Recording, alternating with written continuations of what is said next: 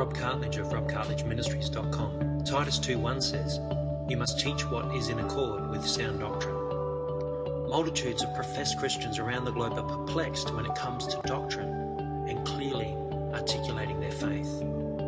Because of this lack of understanding, many Christians are believing the most absurd and heretical beliefs, and due to this we have seen an incredible increase of cultish views even inside of mainstream churches.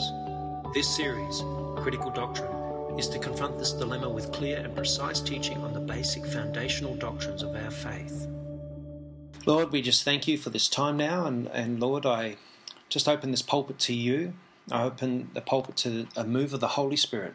That Holy Spirit, you will speak through me and anoint me to speak this message and help us to understand a little bit more of the doctrines of the church and theology of Christology, and help us to understand these deeper, significant truths. Even though some of them might seem very plain and simple on the outset, help us to get a revelation of the truth and how important it is to know this and be founded and established in this.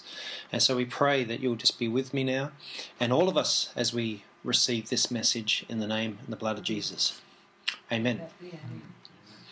Okay, we're going to do Christology Part 5. And it's a part of the series of Critical Doctrine. And the main scripture that I really draw from that sort of hit me when I thought of doing this series is Titus 2:1, which says, "You must teach what is in accord with sound doctrine."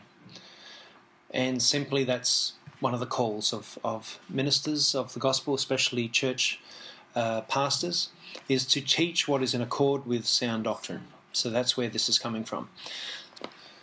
J.I. Packer, he declared that there can be no spiritual health without doctrinal knowledge. No spiritual health in a Christian without doctrinal knowledge. If you don't understand doctrine, if you have a mixed up doctrine or a false doctrine, you can't be truly spiritually healthy in Christ.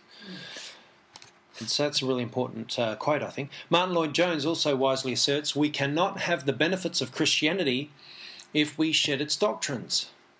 How many churches today are shedding, doctrines of Christianity or ignoring certain doctrines and don't preach it? They preach about God's love, but they fail to preach about the wrath of God, because God has a wrath as well as He is a God of love. But they water it down. You can't have one without the other. They preach about heaven, but they don't preach about hell. They're not balanced in their doctrinal efforts. Philip Brooks observed, "The truth is, no preacher ever had any strong power that was not preaching of doctrine." That's pretty powerful, isn't it? If you want power in the pulpit, you've got to preach doctrine and pure doctrine. Augustus Williams said, "The question is not whether a doctrine is beautiful, but whether it is true." Doctrines on hell aren't beautiful doctrines, are they? Quite frightening. But they're true. Just because they're not beautiful doesn't mean they're not true. And when we wish to go to a place, we do not ask whether the road leads through a pretty country, but whether it is the right road. If you want to go somewhere, it might be a treacherous path, but if that's the only path, you've got to take it. And in a sense, Jesus has called us to follow him along the narrow road that leads to life. And it's not broad and spacious like the wide road that leads to destruction. It's actually quite treacherous sometimes to walk on the narrow road. C.S. Lewis said in Mere Christianity, "Doctrines are like maps. They are not the reality and may not be as exciting as reality, but they chart reality for us in a vital way." When it says they're not the reality, like we're just talking about, I probably not. I wouldn't have used that actual term. I think C.S. Lewis probably went a bit far by saying they're not reality, because doctrines are reality. They are the reality and the truth. But in his example, he's relating to the map itself is not the reality. It just charts a course. So just as studying a map of the shore of the Atlantic is not as exciting as walking along the Atlantic coast, so studying the doctrine of atonement is not exactly the same as experiencing the cross itself. So we study the atonement, but it's not the same as actually being atoned. Yeah, that's the difference. But still, doctrine is reality. I wouldn't have said it's not reality. But the purpose of a map is to represent, graph, and explain the reality. And if you want to find your way, you need to have a reliable map. and we should constantly consult it frequently. And what is our map? The Bible. Yeah, the Bible is the map. So Christology, if you remember, we've studied the deity of Christ. We did a few sermons on that. We did the humanity of Christ and also the union of deity and humanity of Christ, if you remember those sermons. There's also, we looked at the kenosis of Christ, the impeccability of Christ, and the earthly life of Christ. So we've done quite a bit so far, and today we're going to look at the resurrection and the ascension of Christ, which is going to be the fact of the resurrection, the nature of the resurrection, the significance of the resurrection, and the importance of the ascension. And in the next sermon, I'm going to aim to get through two big areas, the present ministry of Christ and the future ministry of Christ. So that should be, we should wrap it up with those two. And then we'll be on to another doctrinal study. And there's quite a few that we got to choose from. I'm thinking of doing the doctrine of God, but I was also thinking of doing a doctrine on Israelology, which has not been done before, or not that I know of, or properly anyway. So the resurrection and the ascension of Christ. Michael Green said, Christianity does not hold the resurrection to be one of among many tenets of belief. Without faith in the resurrection, there would be no Christianity at all. Once disproved, you have disposed of Christianity. I've used that quote once before. Once you disprove the resurrection, you've disposed of Christianity. And you know, you might not actually disprove Christianity on a mass scale, but certainly if it's disproved in your heart, then you've disposed of Christianity in your own heart. And there's been many Christians that I've read about, anyway, read on blogs and so on threads, that claim to have been Christian, but then the resurrection became too impossible for them to accept. And they disposed of their Christianity in their hearts, which is really sad. 1 Corinthians 15:12-14 says, but if it is preached, now what I'm about to read, Paul basically makes the same assertion here. But if it is preached that Christ has been raised from the dead, how can some of you say that there is no resurrection of the dead? If there is no resurrection of the dead, then not even Christ has been raised. And if Christ has not been raised, our preaching is useless, and so is your faith. So Paul pretty well sums it up. If Christ hasn't been raised, our preaching is useless, and so is our faith. What's it all for, after all? And I've said in the past, if that's the case, we may as well become Buddhists or Muslims or New Agers or whatever other thing takes our fancy. Or Baha'i. Just embrace them all.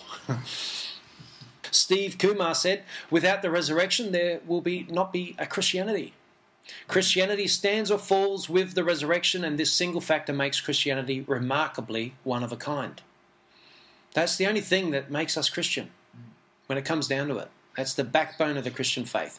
You take it out and the body falls. C.S. Lewis goes so far as declaring, if the thing happened, it was the central event in the history of the earth. And the ascension was an unprecedented and extraordinary event which took place before the eyes of the disciples and was their last glimpse of Christ as he was translated to glory. This witness sealed their faith and bound the disciples to Christ. You know, the disciples saw Jesus raised from the dead, but they'd also seen Lazarus raised from the dead. They'd seen others raised from the dead. But when they stood there and saw Jesus ascend to heaven, that sealed their faith. Yes, he's just gone to glory. It's like when Elisha saw Elijah raptured off to heaven. It sealed his faith, you know.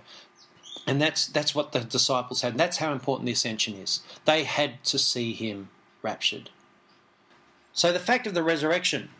Charles Ryrie said, the fact of the resurrection of Christ is overwhelmingly attested to in the Bible. First of all, you are confronted with an empty tomb.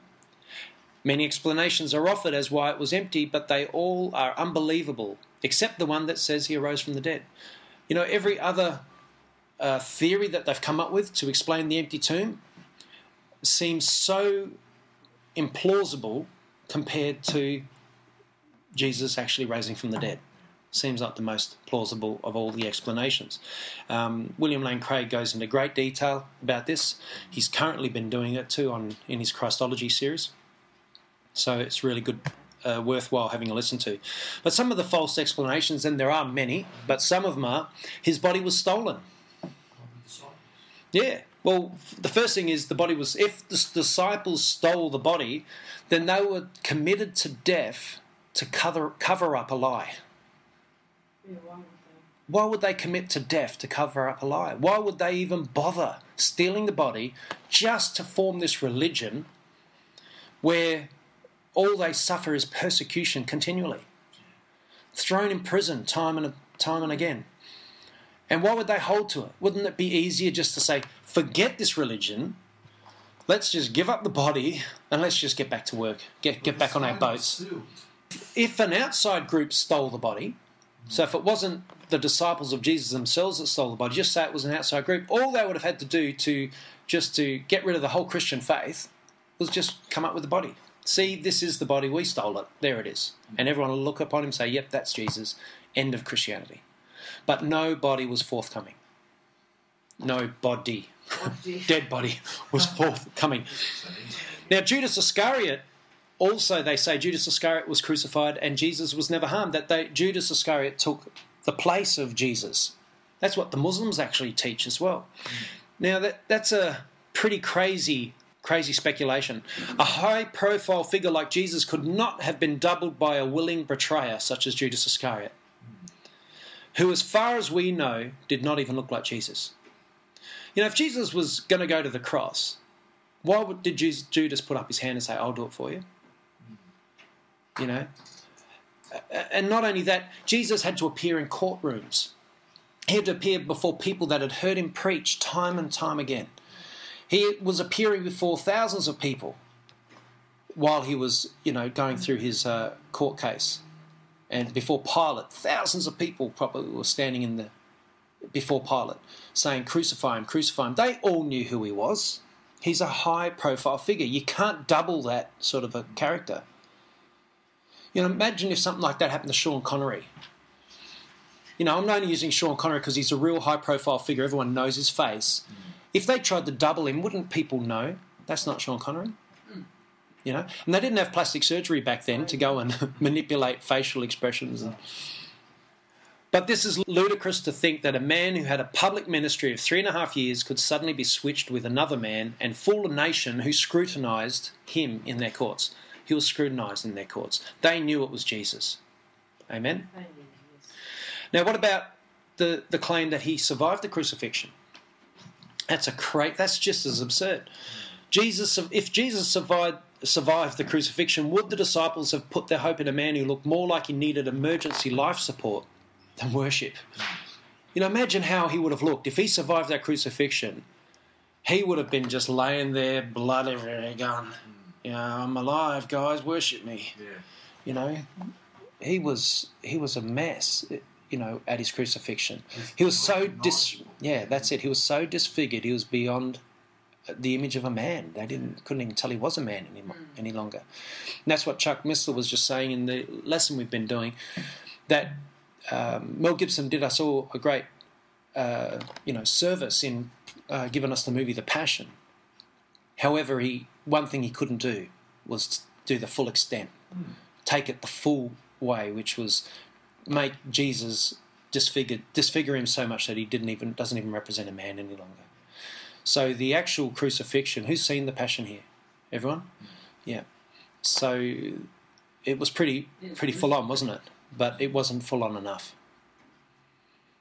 to be comparable to what really happened to him. So for him to have survived the crucifixion, a walking corpse would not have raised the faith of the disciples to live for him, would it? Would you be putting your trust in someone who just barely looks alive? No. Jesus had to appear to them completely healed, completely, healthy and strong and probably more glorious than he was before for them to put their faith in him. Charles Ryrie said, all the appearances of the Lord after the resurrection are evidence that he did rise. The sheer number of witnesses to the appearance of Christ after the resurrection makes it impossible to conceive of the story being fabricated by a few. And these are some where they're recorded. And the obvious places are in Matthew 28, Mark 16, Luke 24, John 20 to 21. But I want you to turn with us to 1 Corinthians 15, 3 to 8. And this is the creed of the early church. And it's it's a sample of the exact form of the apostles' early teaching. For what I received, I passed on to you as of first importance, that Christ died for our sins, according to the Scriptures, that he was buried, that he was raised on the third day, according to the Scriptures, and that he appeared to Peter and then to the 12, and he also appeared to the Marys and so on, to the women, the disciples. After that, he appeared to more than 500 of the brothers at the same time, most of whom are still living, though some have fallen asleep. Then he appeared to James, then to all the apostles. And last of all, he appeared to me also as to one abnormally born. That's to Paul, who had a Damascus Road experience when he saw the living Christ in glory. Okay, so we're going to look at the nature of the resurrection. When Christ was resurrected, he was raised in his physical body. He was not raised as a spirit or as an influence. He was raised by the Spirit, and the Spirit was in him, but he wasn't raised as a spirit creature. He was raised in physical form, so the Scriptures tell us. The resurrection also does not mean that his memory lives on in the minds of his believers, much like most world religions. You know, Muhammad died, and his memory lives on. Buddha died, and his memory lives on.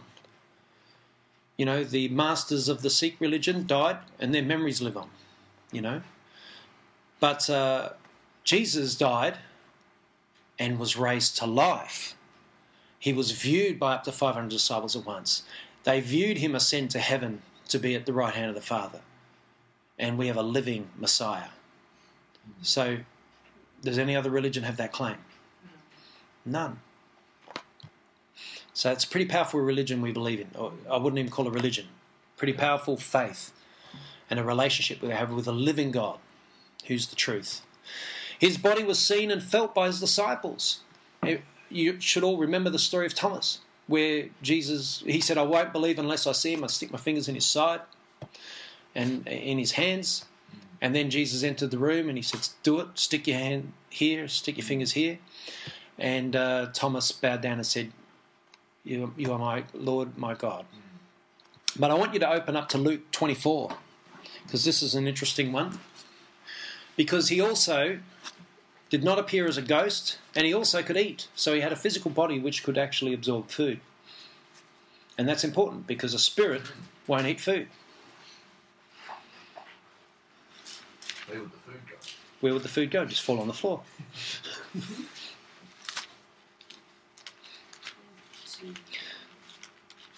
That's why these religions where they stick food out on the doorstep of their homes to appease the gods, they go out in the morning, it's still there. Either that or someone thieved it from next door. 24. 36. Okay, it says, while they were still talking about this, Jesus himself stood among them and said to them, peace be with you. So he just appeared among them. He didn't come in through a door, he just appeared. They were startled and frightened, thinking they saw a ghost. He said to them, why are you troubled, and why do doubts arise in your minds? Look at my hands and my feet. It is I myself. Touch me and see. A ghost does not have flesh and bones, as you say I have. And when he had said this, he showed them his hands and his feet. And while they still did not believe it because of the joy and amazement, he asked them, do you have anything here to eat? And they gave him a piece of broiled fish, and he took it and ate it in their presence. You know, they still didn't believe even though he was standing right there. So when he sat down and started to eat food, that's when they must have gone, he's back. There he is, you know. Isn't that amazing? 1 John 1:1, that which was from the beginning, which we have heard, which we have seen with our eyes, which we have looked at and our hands have touched, this we proclaim concerning the word of life. That's John saying, we touched him, we've seen him, we've heard him, he's real, he's alive. Yeah. So the nature of the resurrection continued is, although the resurrection body of Jesus Christ was able to be touched, it was unlike our body in that he could pass through closed doors, as we just was reading. And he could never die again in Romans 6:9. And we just will go to that just for the sake of hearing it in Scripture. And it says, for we know that since Christ was raised from the dead, he cannot die again. Death no longer has mastery over him. Death no longer has mastery over him. He cannot die again. He died once for the sins of men. So by faith in Christ, we too have the promise of this resurrection body. 1 Corinthians 15:42-44 says, "So will it be with the resurrection of the dead. The body that is sown perishable, it is raised imperishable. It is sown in dishonour, it is raised in glory. It is sown in weakness, it is raised in power. It is sown a natural body, it is raised a spiritual body. If there is a natural body, there is a spiritual body." So that's telling us that we too will receive that same body that Jesus had. And if you think about it, because he's talking about this body being sown in death, or sown in, at least in this life, being sown into this world of hardship, can explain suffering a lot. We're just a seed. We're a seed, and how different does a seed look to the plant that it creates? Or it becomes, I should say, not creates. How different does the seed look to the plant that it becomes? Very different, doesn't it? In many respects, it doesn't look anything like the plant. And you know what? If our bodies, if this is so, if we are sown, this perishable body is sown and becomes imperishable, then how glorious is our imperishable bodies if we don't even look anything like what it's going to be. So that's what we have waiting for us. For those who believe God, we are going to receive a body that will never perish, that nothing can happen to it that would destroy it or harm it. All we have to do is find Christ in this life, hold to Christ in this life, die believing, and you will receive an eternal inheritance in the kingdom of God. Good motivation, isn't it? So the resurrection of Jesus Christ proved his claims about himself, and it verified his message and his truth claims. That's what it did. This is the significance, I should say. The significance of the resurrection is that it proved his truth claims. It proved everything that he said about himself. It verified everything that he said. And that's why we needed to have a resurrection. And that confirmed what he said. The resurrection is our guarantee of eternal life. That's the significance of it. 1 Corinthians 15:17-22 says, "And if Christ has not been raised, your faith is futile. You are still in your sins. Then those also who have fallen asleep in Christ are lost, if Christ hasn't been raised. But if only for this life we have hope in Christ, we are to be pitied more than all men. But Christ has indeed been raised from the dead, the first fruits of those who have fallen asleep. For since death came through a man, the resurrection of the dead comes also through a man. For as in Adam all die, so in Christ all will be made alive." So if we're in Christ, we will be made alive in him. And 1 John 5:11-13, it says, "And this is the testimony, God has given us eternal life, and this life is in his Son. He who has the Son has life. He who does not have the Son of God does not have life. I write these things to you who believe in the name of the Son of God, so that you may know that you have eternal life." You have eternal life in Christ. Don't ever let go of that faith. And if doubts arise in your mind as to the truth, just put them aside for a little while and ask God about them. But don't get rash. Like a lot of Christians of the past, they got rash and doubts arise in their mind and they don't get an answer forthcoming within the time specified by their minds, and then they give up the faith and think atheism is better. How could atheism be better? There's no hope in atheism. There's no hope. There's no greater hope than Christianity. You look into the hopes of every world religion. There is not a hope that compares to Christianity. There's not one hope outside of Christianity that has a hope of a heaven with streets of gold. No, tell me another hope that has streets of gold. What about a harem of women? Which is, what I mean. Yeah, well, what they're hoping for is a heaven, a pornographic heaven. Really, that's it. That's crazy. That is a disgusting faith, isn't it? To think that if I go... I can tell you that. Well, I don't think any woman would want a harem of men. Hairy man. But obviously that's the motivation behind that desire is deprive this poor guy of women in his natural life, and then he'll be willing to kill himself and blow somebody up, murder someone and kill himself so he can go into this pornographic heaven. Why would you even offer that hope? Why don't they offer streets of gold? Why don't they offer eternal life without sickness or death? It comes from a mind which was corrupted by evil. And therefore, he would say things like, go and kill somebody for Allah, and you'll receive this pornographic heaven. You know, it's crazy stuff. The resurrection is also our hope of a future resurrection of all men. Some to everlasting life and many to everlasting death in hell. So John 5:28-29, Jesus says, do not be amazed at this, for a time is coming when all who are in their graves will hear his voice and come out. All who are in their graves. That's the righteous and the unrighteous. Those who have done good will rise to live, and those who have done evil will rise to be condemned. Chuck Missler was saying that those in hell at the moment go to hell because they don't go to hell because of their sins, they go to hell because of their rejection of the Son of God. But when they rise to judgment, then they're judged because of their sins, and they're thrown in the lake of burning sulphur because of their sins. And hell, which is where they were held captive up until the judgment, is thrown into the lake of burning sulphur also. So is the grave, meaning there will be no more death. That means no one will ever be placed in the ground dead again. So that's interesting, isn't it? Yeah. When you look at it from that perspective. The resurrection is also proof to us of his coming judgments.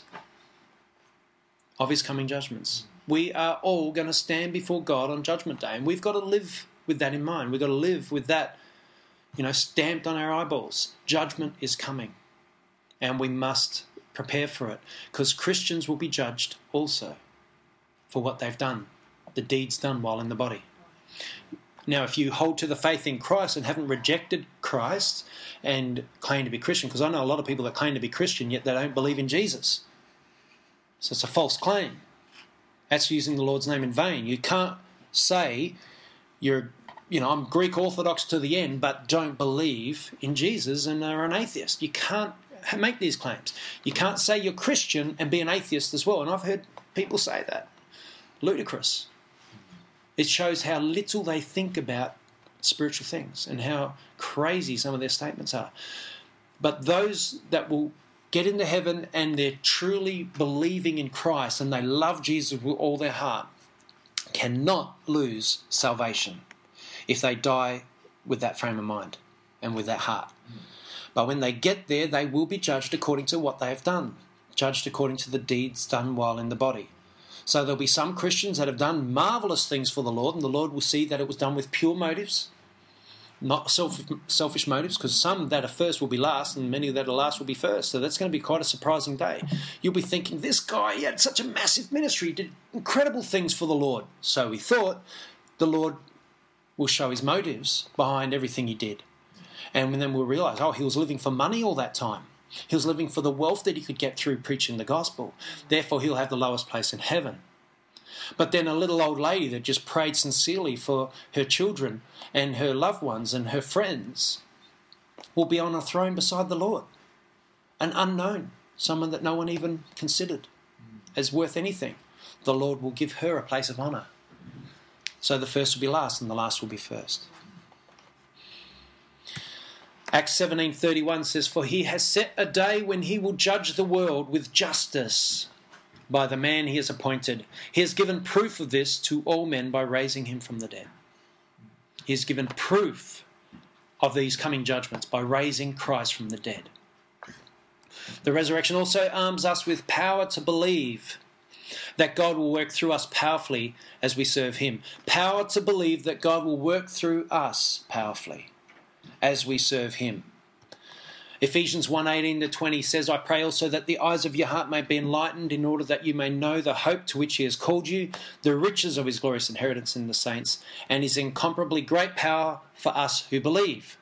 And then he explains what that power is. That power is like the working of his mighty strength, which he exerted in Christ when he raised him from the dead and seated him at his right hand in the heavenly realms.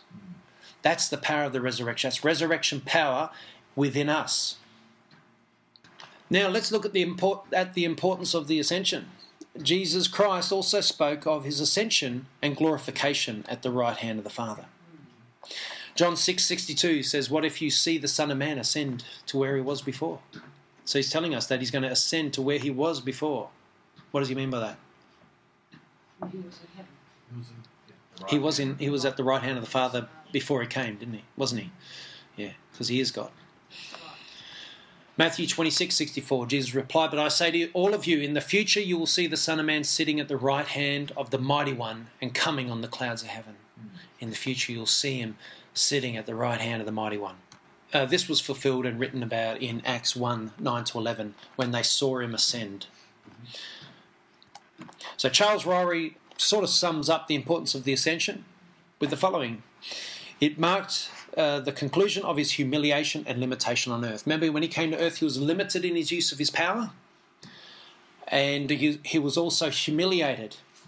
You know, before men would always accuse him falsely, and he was always, debating with Pharisees and Sadducees, and then he was treated shamefully and crucified like a common criminal, and when all that was completed, the ascension was the completion and conclusion of all that. It marked the beginning of the period of his exaltation at the right hand of God. You can see that in Ephesians 1:20-23. He was, as a forerunner, it made him the anchor of our faith in Hebrews 6:20, and we're just going to take a quick look at that as well. So if you can zip to Hebrews, we read that today, didn't we? Let's go back to 19, actually. Everyone there? 6:19. It says, "We have this hope as an anchor for the soul, firm and secure. It enters the inner sanctuary behind the curtain, where Jesus, who went before us, has entered on our behalf. He has become the high priest forever in the order of Melchizedek." He was a forerunner. He was the anchor of our faith, and he went into heaven ahead of us. He began his present ministry of being our high priest and preparing a place for us in Hebrews 4:14-16 and John 14:2. If we go to John 14:2, or if you want to, I'll just go there. John 14:2. John 14:2, and it says, "In my Father's house are many rooms. If it were not so, I would have told you. I am going there to prepare a place for you. And if I go and prepare a place for you, I'll come back and take you to be with me, that you also may be where I am." And then he said, "You know the way to the place where I'm going." And what he means by that is the Spirit in you knows the way to the place where you're going. You might not mentally understand how to get there, but the Spirit knows the way. And the Spirit that they would receive or had received. It also gave him headship over the church, and we see that in Colossians 1:18 and Ephesians 4:8, which is head of the body, the church. Okay, and so that's the importance of the ascension. Without the ascension, it's like caps off his ministry, doesn't it? He's now at the right hand of the Father. He's head over the church, over his body, and he is now Lord of all, King of kings, the judge who will judge all mankind. Actually says all creation as well will be judged. That will be an interesting day to see all creation judged. Wow. I don't know. There is a mention of that in Genesis. I have to look further into it, about animals being judged. So it's going to be interesting. Anyway, God will probably, everything will be judged in a different manner. He'll judge the righteous differently than he judges the unrighteous, or the sinners that have never had their sins washed and atoned for by the blood of Jesus. Yeah. Okay, so in conclusion, John 17:1-3. After Jesus said this, he looked towards heaven and prayed, "Father, the time has come. Glorify your Son, that your Son may glorify you. For you granted him authority over all people, that he might give eternal life to all those you have given him. Now this is eternal life, that they may know you, the only true God, and Jesus Christ, whom you sent." So this is eternal life, that we may know the only true God and Jesus Christ. That is eternal life. If you know Jesus, you have eternal life. If you don't know Jesus, you don't have eternal life. That's why Jesus, when he said, get away from me, you evildoers, all those people that claim to be Christian, what was the reason? I never knew you. Get away from me, you evildoers, I never knew you. Other translations, get away from me, you workers of iniquity, I never knew you. So you've got to know Jesus, because he is eternal life. He is the door. Jesus fulfilled the earthly requirements of the law and has now all authority in heaven and on earth to forgive sins and give eternal life to anyone he chooses. That's Matthew. In Matthew 11:27 you can see that. He chooses who receives eternal life. That's why no soul who gets in heaven gets in there without prayer. So we've got to pray all the souls into the kingdom of heaven, because he'll put a person on your heart and you've got to pray it through. So that in a sense, that prayer will put upon Jesus the will to save them. So we've got to keep praying for our loved ones, our families, and so on. Amen. All right, so next week, not next week, it'll be next time, we will be looking at wrapping up the final sections of our study on Christology, and that will be the present ministry of Christ and the future ministry of Christ. That's how we're going to wrap it up. So I look forward to getting that finished. I reckon that will be one of the best sections of it all. That was very good. Yeah. All right, let's pray. Yeah. Oh, yeah. The coming kingdom. Yes. Thank you, Lord. We just thank you for this sermon today. We thank you, and I pray that it's really been helpful and has blessed us, both spiritually and intellectually. And also in our heart, as it may be affected change. And I pray also that it may have clarified a few things in us that we may not have understood fully. But I know that everyone in this church understands these matters quite clearly. But I pray for those on YouTube who may have watched this, that they will have also been impacted by the doctrine that was just preached today. And I pray that it helps them to sort and clarify their doctrine and get it right. Because, as the word says, doctrine saves us, in the sense that having a pure doctrine will save us and get us in the kingdom. If we don't have a doctrine which includes Jesus Christ as the Son of God, who was raised from the dead and has ascended to sit at the right hand of the Father, if we don't have that doctrine intact, then we don't have eternal life. So I just pray that you will really convict many on this point in the name of Jesus. So Lord, we just pray now that you will bless the rest of our day and this whole week, and that you'll be with us and cover us and protect us. Put your angels all around us at all times, and bless all that we do in your name. Amen. Amen.